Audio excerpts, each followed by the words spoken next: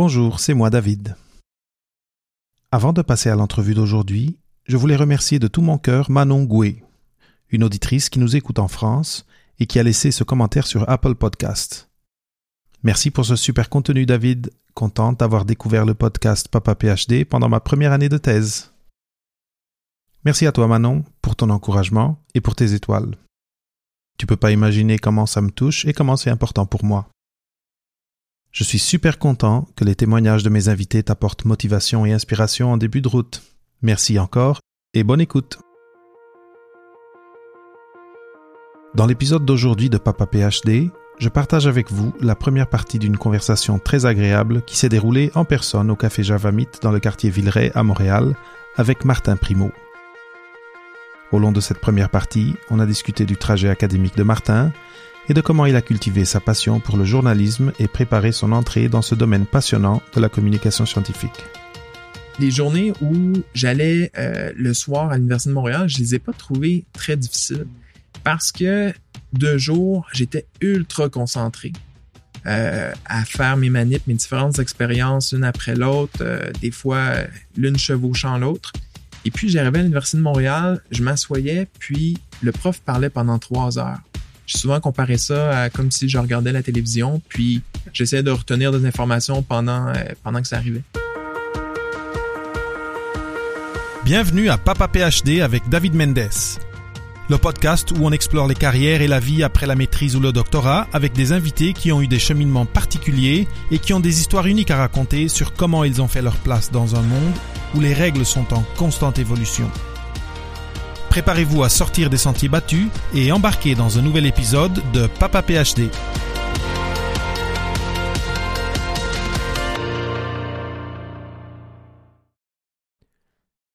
Spécialiste de la communication scientifique, Martin Primeau œuvre présentement comme conseiller en relations médias à Polytechnique Montréal.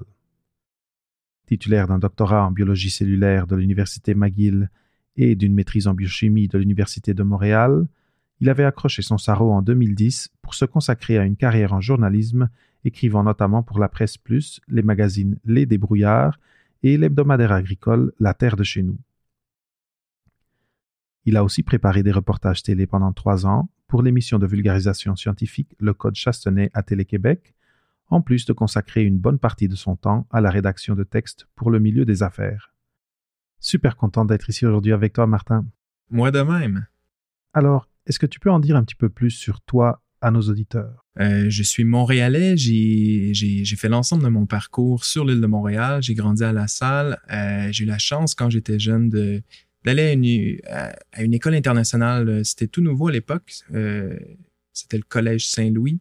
J'ai été exposé là-bas à tous les programmes de sciences, puis même plus, là, c'était vraiment une belle opportunité que j'ai eue là-bas. Je réussissais plutôt bien. Par la force des choses, je sentais que c'est les sciences qui m'appelaient. Puis c'est tout bête, hein? Au cégep, j'aimais la chimie, j'aimais la biologie. J'avais eu un peu de difficulté avec un des professeurs en mathématiques. Puis j'ai fait un amalgame avec les deux. Je me suis dirigé en biochimie. C'est vraiment aussi bête que ça. Je me voyais pas étudier pour réaliser une profession, pour, disons, en physiothérapie ou en médecine. Je me disais, allons dans les matières que j'aime, puis on verra ensuite. Donc, le bac en biochimie. Évidemment, avec un bac en biochimie, les opportunités d'emploi sont plutôt modestes. J'ai vite compris là, qu'il fallait faire une maîtrise, là, puis c'était pas trop un problème pour moi. Là. J'avais trop eu de fun dans le premier stage que j'avais réalisé à l'époque. Et puis, donc c'est ça, je me suis retrouvé à la maîtrise à l'Université de Montréal. J'avais déjà fait mon baccalauréat là-bas. J'étais chez Steven Michnik, un laboratoire qui à l'époque était relativement jeune. Je me suis fait des bons amis là-bas. Ça a été 2 années et demie vraiment le fun. Une publication dans Nature Biotech. On commençait fort. Ouais, on était 2 étudiants là-dessus. Là, j'étais embarqué sur un projet. Donc, j'avais eu la piqûre. J'avais appliqué à des bourses que j'ai eues. Puis là, déjà à l'époque, j'étais pas certain d'aller au PhD, mais parce que le journalisme m'intéressait.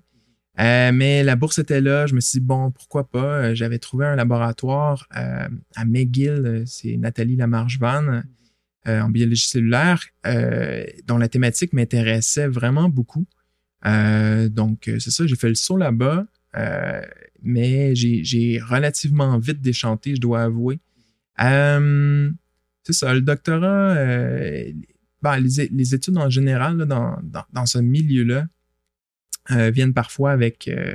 bon, on peut être chanceux, on peut tomber sur des bons sujets. Le mien était à définir, disons, on manquait d'outils, un petit peu d'argent. Ça n'a pas été facile. Donc, pendant les études doctorales, je me suis inscrit au certificat en journalisme à l'Université de Montréal. Donc, au bout de la 2e année, je partais de McGill, je prenais la 129, j'arrivais à l'Université de Montréal le soir, puis là, je suivais des cours souvent jusqu'à 22 heures. J'ai fait ça pendant à peu près 1 an. Ces études-là m'ont permis, donc j'ai pas complété le certificat en journalisme, mais je l'ai fait en bonne partie. Ça m'a permis de comprendre c'était quoi ce métier-là, de comprendre, de voir aussi si j'allais aimer ça, puis c'était le cas. Avec ça en poche, j'ai appliqué à la bourse Fernand-Séguin. La bourse Fernand-Séguin, c'est un concours de journalisme scientifique qu'on a au Québec qui offre des stages, dans le fond, dans le milieu de la communication en sciences, tant à Radio-Canada que dans différents médias, la presse, les débrouillards. Puis j'ai remporté le prix à mon avant-dernière année d'éligibilité, donc j'étais vraiment content. Ça a vraiment été un gros high dans ma vie, ça, de remporter ce prix-là, parce que c'était un objectif que je m'étais fixé. Il y a une limite d'âge, c'est ça, à la bourse? Ouais, c'est jusqu'à 30 ans. Jusqu'à 30 ans. Donc, je devais avoir 29 ans lorsque je l'ai remporté.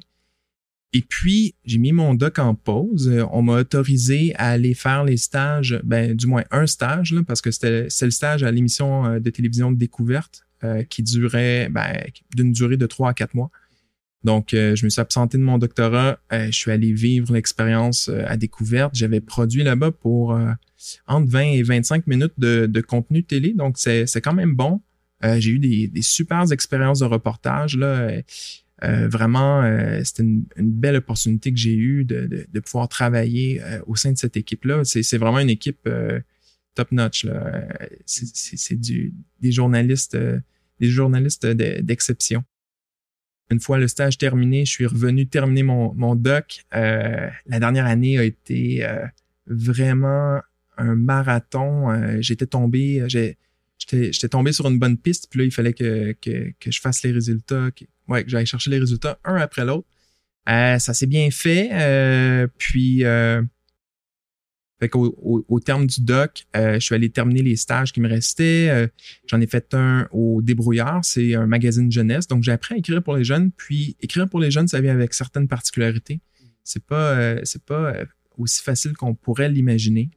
J'ai aussi travaillé à la presse puis à la presse, on m'a permis de travailler au cahier à faire. Parce que mine de rien, il y a de la science encore dans nos médias écrits, mais il y en a de moins en moins. Et puis une façon d'en parler, à mon avis, c'est à travers le cahier à faire où on a à parler d'entreprises de haute technologie, des pharmaceutiques, des biotech. Donc, j'ai essayé de mettre à profit mon expertise au cahier à faire. Ça m'a permis quand même d'apprendre beaucoup sur le milieu, non seulement de la macroéconomie, mais aussi de la vie des petites et moyennes entreprises. Donc, j'ai été formé comme ça. Et puis, au terme, là, j'ai effectué quelques remplacements à la presse après mon stage. Puis, ensuite, je suis parti à la pige. Donc, essayer de miser tant sur mon expertise en vulgarisation scientifique qu'en journalisme économique. Puis j'ai vécu ensuite des deux pendant... au total, ça aurait été 8 ans. Au cours de ces années-là, j'ai eu la chance de travailler avec différents fournisseurs de travail, je vais le dire comme ça. J'ai aussi la chance de participer à une émission de télé. C'était le Code Chastenay à Télé-Québec pendant 3 ans. J'ai eu l'occasion un peu comme je faisais à Découverte, de préparer des reportages. On allait dans les laboratoires pour présenter, dans le fond, ce qui était fait comme recherche scientifique.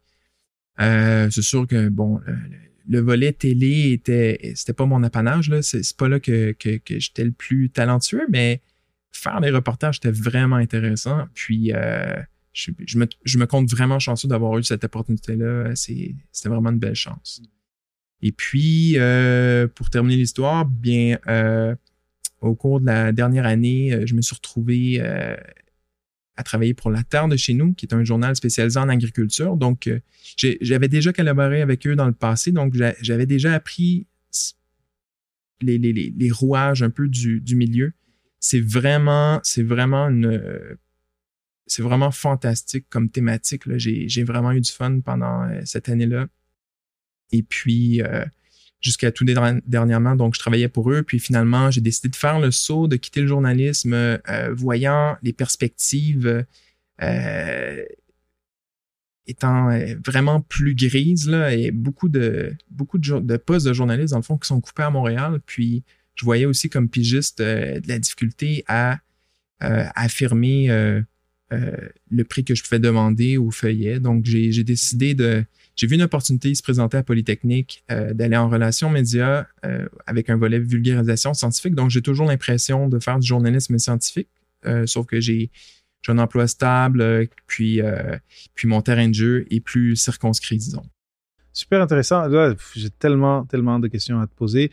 En tout cas, déjà, toute la partie des stages que tu as eu en lien avec la bourse Fernand-Séguin, je vais me donner le temps de distiller les bonnes questions à te poser, mais peut-être on peut retourner un peu en arrière et commencer donc par le début.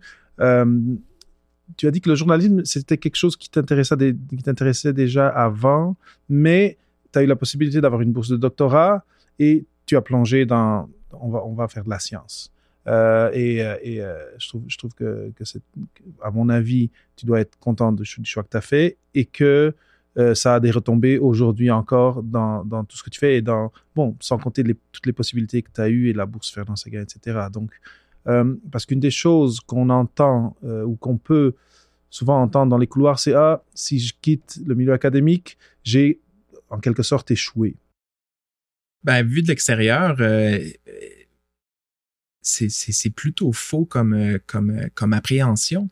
Les gens de l'extérieur perçoivent pas une personne qui a abandonné un doctorat ou qui a abandonné ses études ou qui a arrêté à la maîtrise comme étant une personne qui a vécu un échec. Puis la vie nous prépare. Il y a tellement à apprendre dans le milieu du travail, des choses qu'on n'apprend pas en étant aux études que de multiplier le nombre d'expériences, c'est vraiment là qu'on fait des gains dans le fond.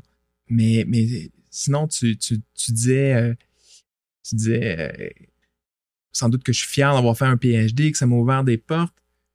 C'est sûr que ça impressionne les gens, on dirait.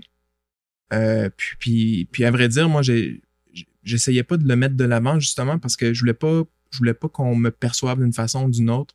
D'ailleurs, on m'a dit par après, des gens que j'ai croisés avaient comme appréhension, par exemple, que dans mon style d'écriture comme journaliste, j'allais être très froid, très cartésien. Je suis quand même cartésien, mais je vis quand même des émotions, puis je suis capable de transposer des émotions dans mes textes. Puis ça, on me disait qu'on avait été surpris de ça, mais c'est ça, on n'est pas des robots, on est des humains comme d'autres. Oui, il y a une attente ou une idée. C'est comme quand on demande à des petits-enfants de dessiner un scientifique. Souvent, bon, ça change, je vais le dire, mais c'est en train de changer. C'est un monsieur, déjà, c'est pas une madame, souvent, en blouse blanche et avec les cheveux ébouriffés. Et l'idée, c'est quelqu'un qui est pas très socialement apte, etc., et qui peut être froid ou distant. Et c'est pas vrai. On est des gens qui ont des facettes différentes, et ton histoire le prouve. Mais au fait, où je voulais aller, c'était plutôt pour le monde qui sont maintenant ou en train de décider est-ce que je fais un doctorat ou pas parce que j'ai d'autres intérêts. C'était plus d'avoir ton témoignage sur est-ce que même s'il y a eu des difficultés et tu as fait une pause et après tu as repris et après tu as dû gauler pendant quelques mois pour terminer, est-ce que c'est quand même quelque chose que tu as aimé faire et que tu sens qui t'a enrichi comme personne? C'est plutôt Aïe, ça. aïe, aïe. Ça a tellement été dur. Pour vrai, ça n'a pas été une belle période de ma vie, là, surtout vers la fin. Je me suis souvent demandé si c'était à refaire, si je reviendrais en arrière. Puis, c'est difficile pour moi de répondre parce que je sais pas, je suis pas nécessairement capable de savoir quelle porte ça m'a ouvert. Le poste que j'ai en ce moment, c'est sûr que, tu sais, avoir fait une maîtrise, sans doute que je l'aurais eu aussi. Les années que j'ai mis au doctorat m'ont peut-être pas ouvert cette porte-là, puis peut-être que ça m'en a ouvert au cours de mon parcours, j'en suis pas convaincu. Mais ça a tellement été... Bon, en même temps, je sais pas ce que j'aurais fait d'autre. Peut-être que j'aurais tourné en rond pendant ces années-là. Donc, c'est difficile à dire. Maintenant, est-ce que je suis fier de l'avoir fait, d'être allé jusqu'au bout? Oui. Tu sais, je le vois comme une période dans ma vie où j'ai contribué à la recherche, puis j'étais arrivé avec quelque chose de le fun à la fin, là, une découverte dont je suis fier, puis maintenant que j'ai donné ça, ben, j'étais prêt à passer à autre chose. Donc, c'était un chapitre, puis on a réussi à fermer le chapitre. Okay.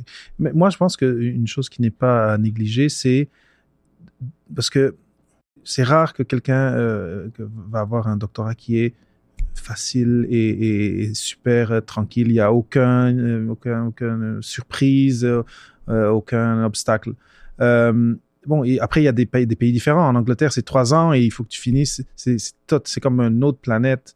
Mais c'est pas à négliger le fait que ça nous formate un peu comme esprit, comme notre capacité d'être résilient à des grandes difficultés. Faire un projet qui est très long, ça peut être psychologiquement ardu pendant longtemps, mais qu'on sort de l'autre côté et on l'a fini.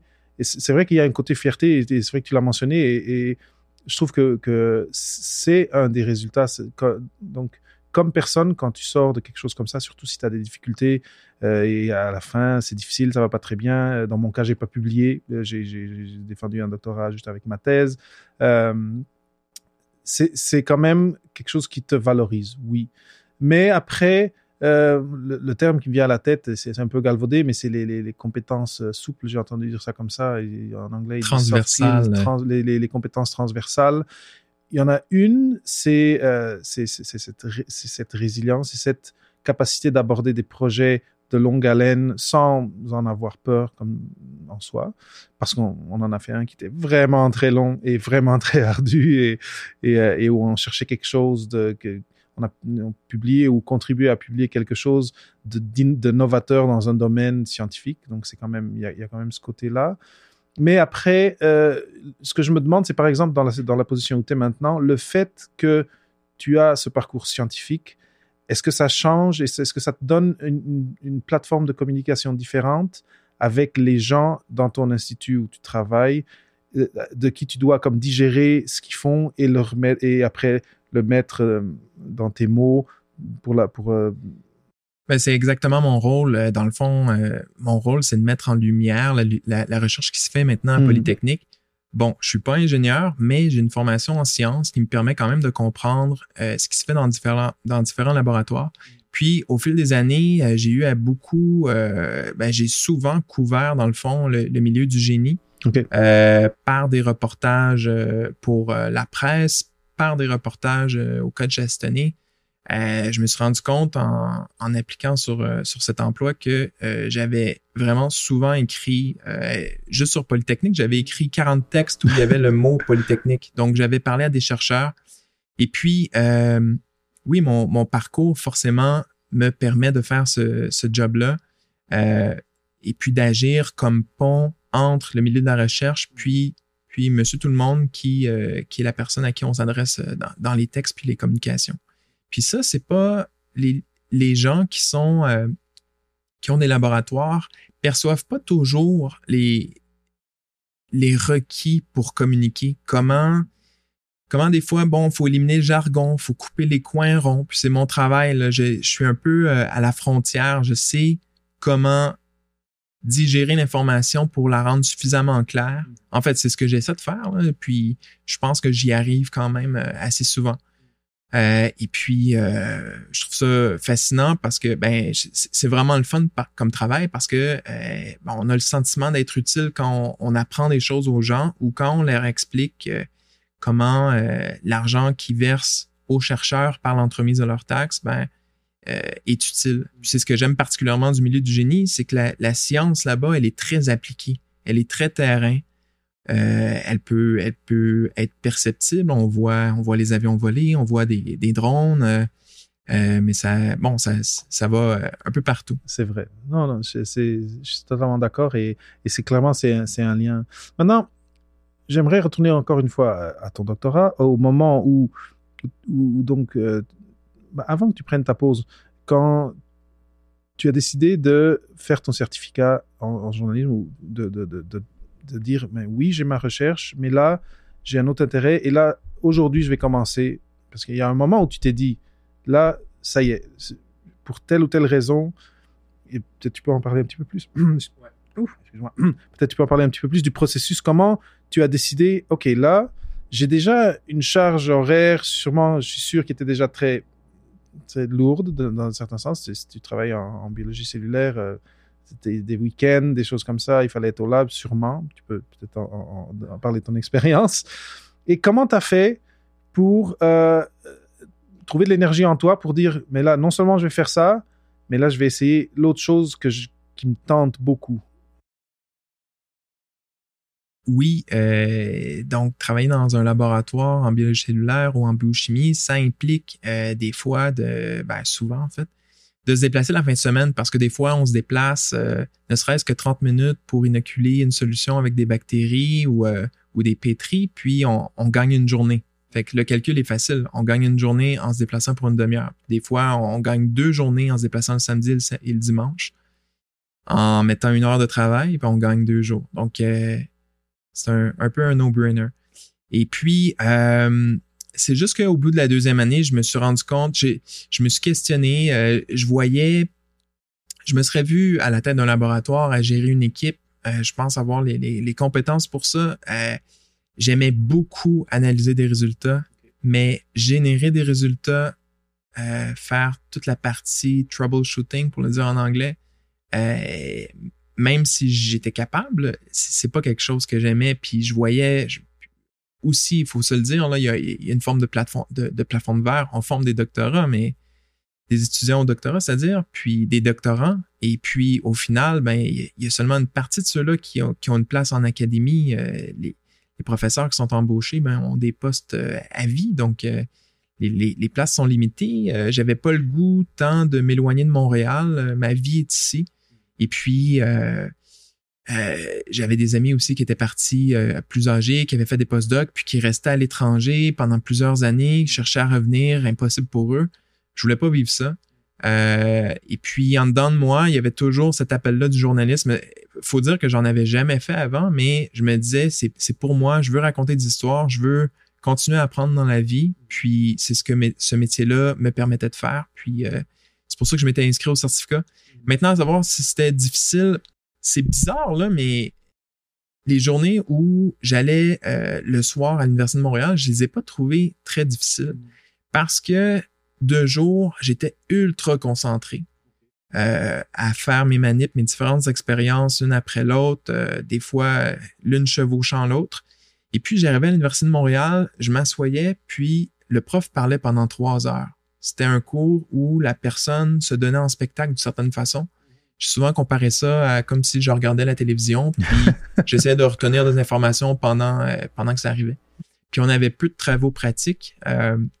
Le cours où j'avais eu le plus de travaux pratiques, c'était pas où c'était plus engageant en termes de temps.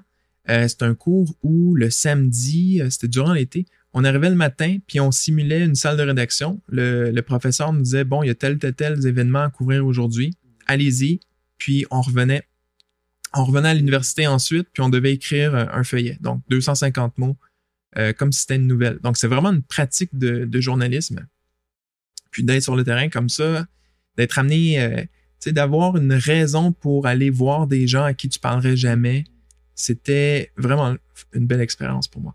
Donc, je suis allé et j'avais l'impression que tout ça dans mon cerveau était complémentaire, puis était donc nuisait pas à mon doctorat. C'est vraiment autre chose que je faisais. C'est le fun dans un certain sens. Et ça, c'était pas une charge juste du fait du format de comment ça se passait. C'était relaxant d'une certaine... Bon, mais c'est génial. Et numéro 2, tu étais très motivé à le faire aussi. C'était quelque chose que tu voulais vraiment développer. Je savais que pour participer à la bourse Fernand Seguin, la motivation de la personne entrait en ligne de compte. Donc, pour participer au concours de la bourse Fernand Seguin, on rédige un texte de style magazine de vulgarisation scientifique, mais le CV compte dans la balance l'intérêt pour le journalisme parce que dans le fond, on veut faire en sorte que les personnes qui reçoivent cette bourse-là poursuivent leur carrière dans le milieu. Et puis, c'est ce que je voulais démontrer par mon inscription au cours de journalisme. Et puis, où j'allais avec ça? Donc, oui, ça me motivait. J'étais motivé, d'autant plus que j'aimais ça. Si je l'avais pas fait, je l'aurais vraiment regretté longtemps. C'était vraiment un objectif. Je m'étais dit, au moins, je vais participer à cette bourse-là. Puis, ce que j'avais trouvé vraiment intéressant, donc ce texte-là, j'ai passé 1 mois à chercher mon sujet. Je feuilletais des Nature, des Science au labo. Je voulais sortir du secteur que je connaissais bien, de la biochimie, de la biologie cellulaire. Puis finalement, j'étais tombé sur un article dans Nature d'un chercheur en Californie qui était allé dans une forêt au Costa Rica pour isoler des termites. Okay. Puis recueillir, dans le fond, identifier par spectroscopie de masse les protéines qui étaient contenues dans les termites en vue de faire un digesteur industriel de cellulose. Dans le fond, l'objectif, c'était de prendre des résidus de bois puis de créer de l'éthanol avec ça. Oh mon Dieu, OK. Ça, c'est l'objectif final.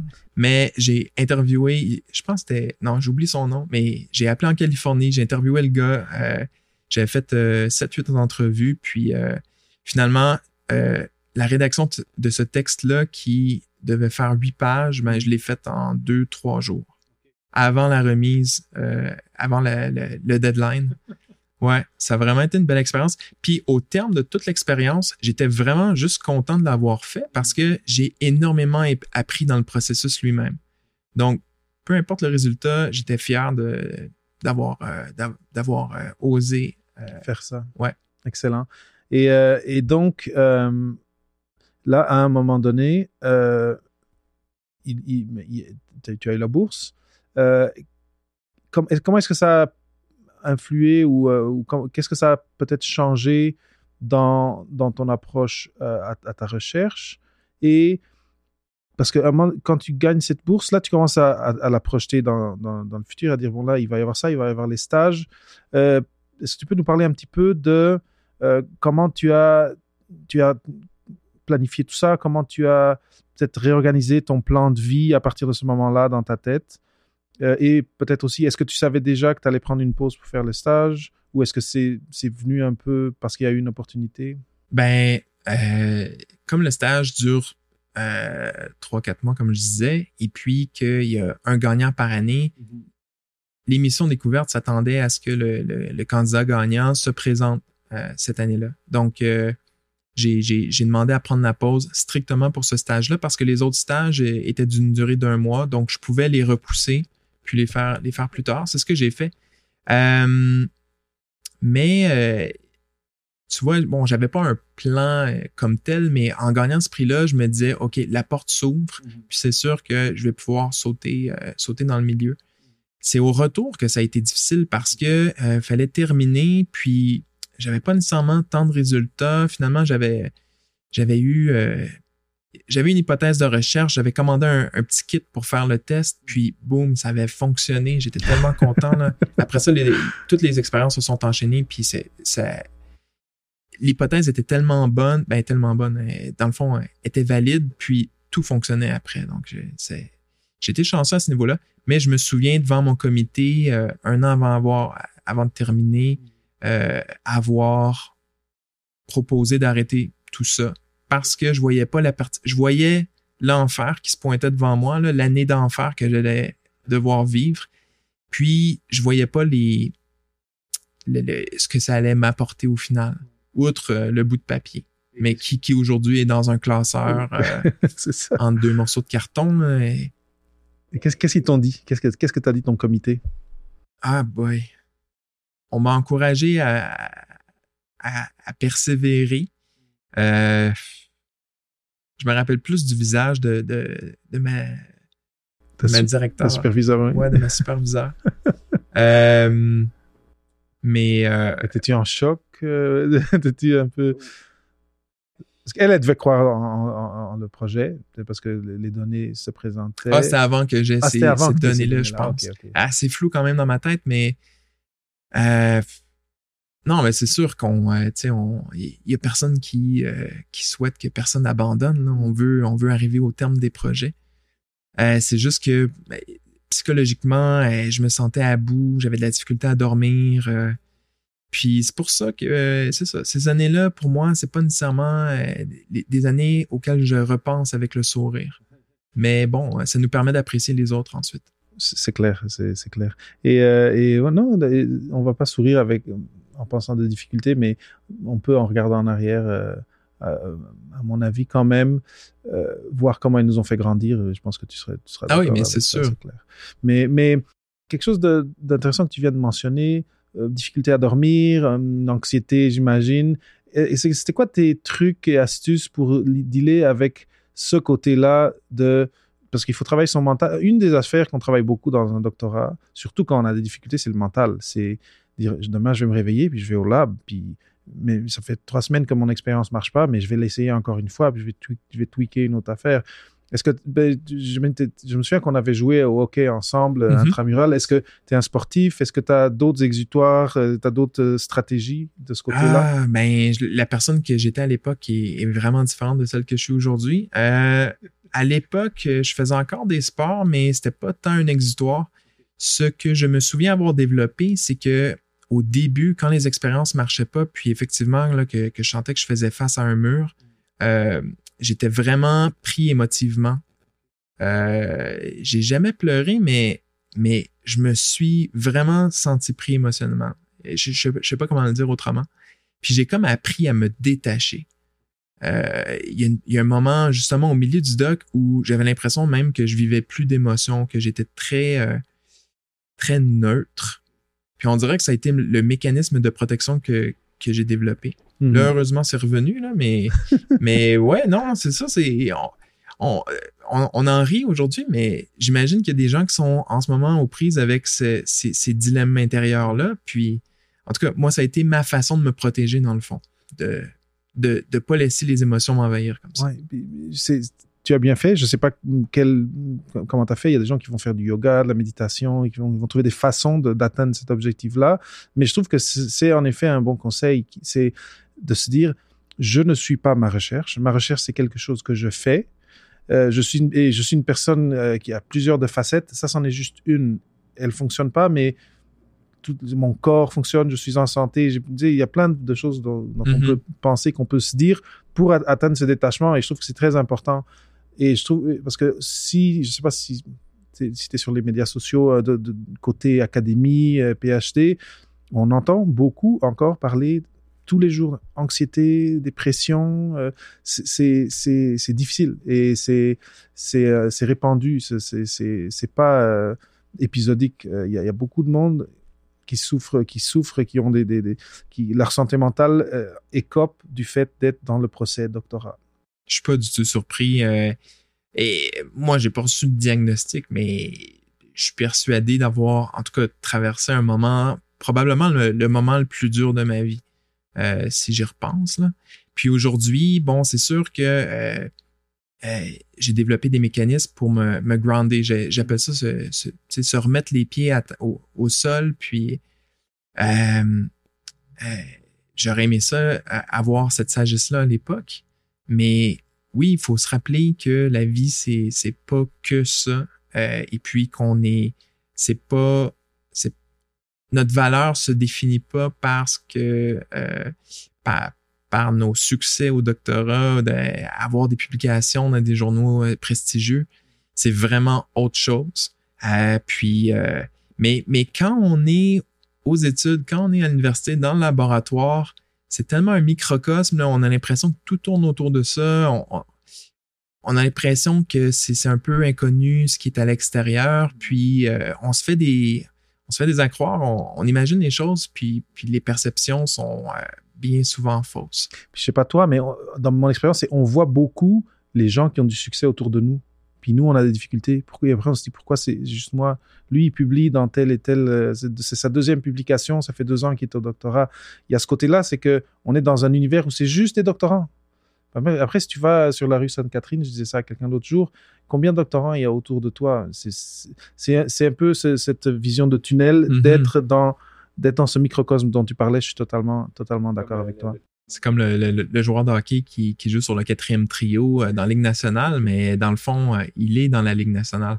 Non, mais pas que, je veux dire,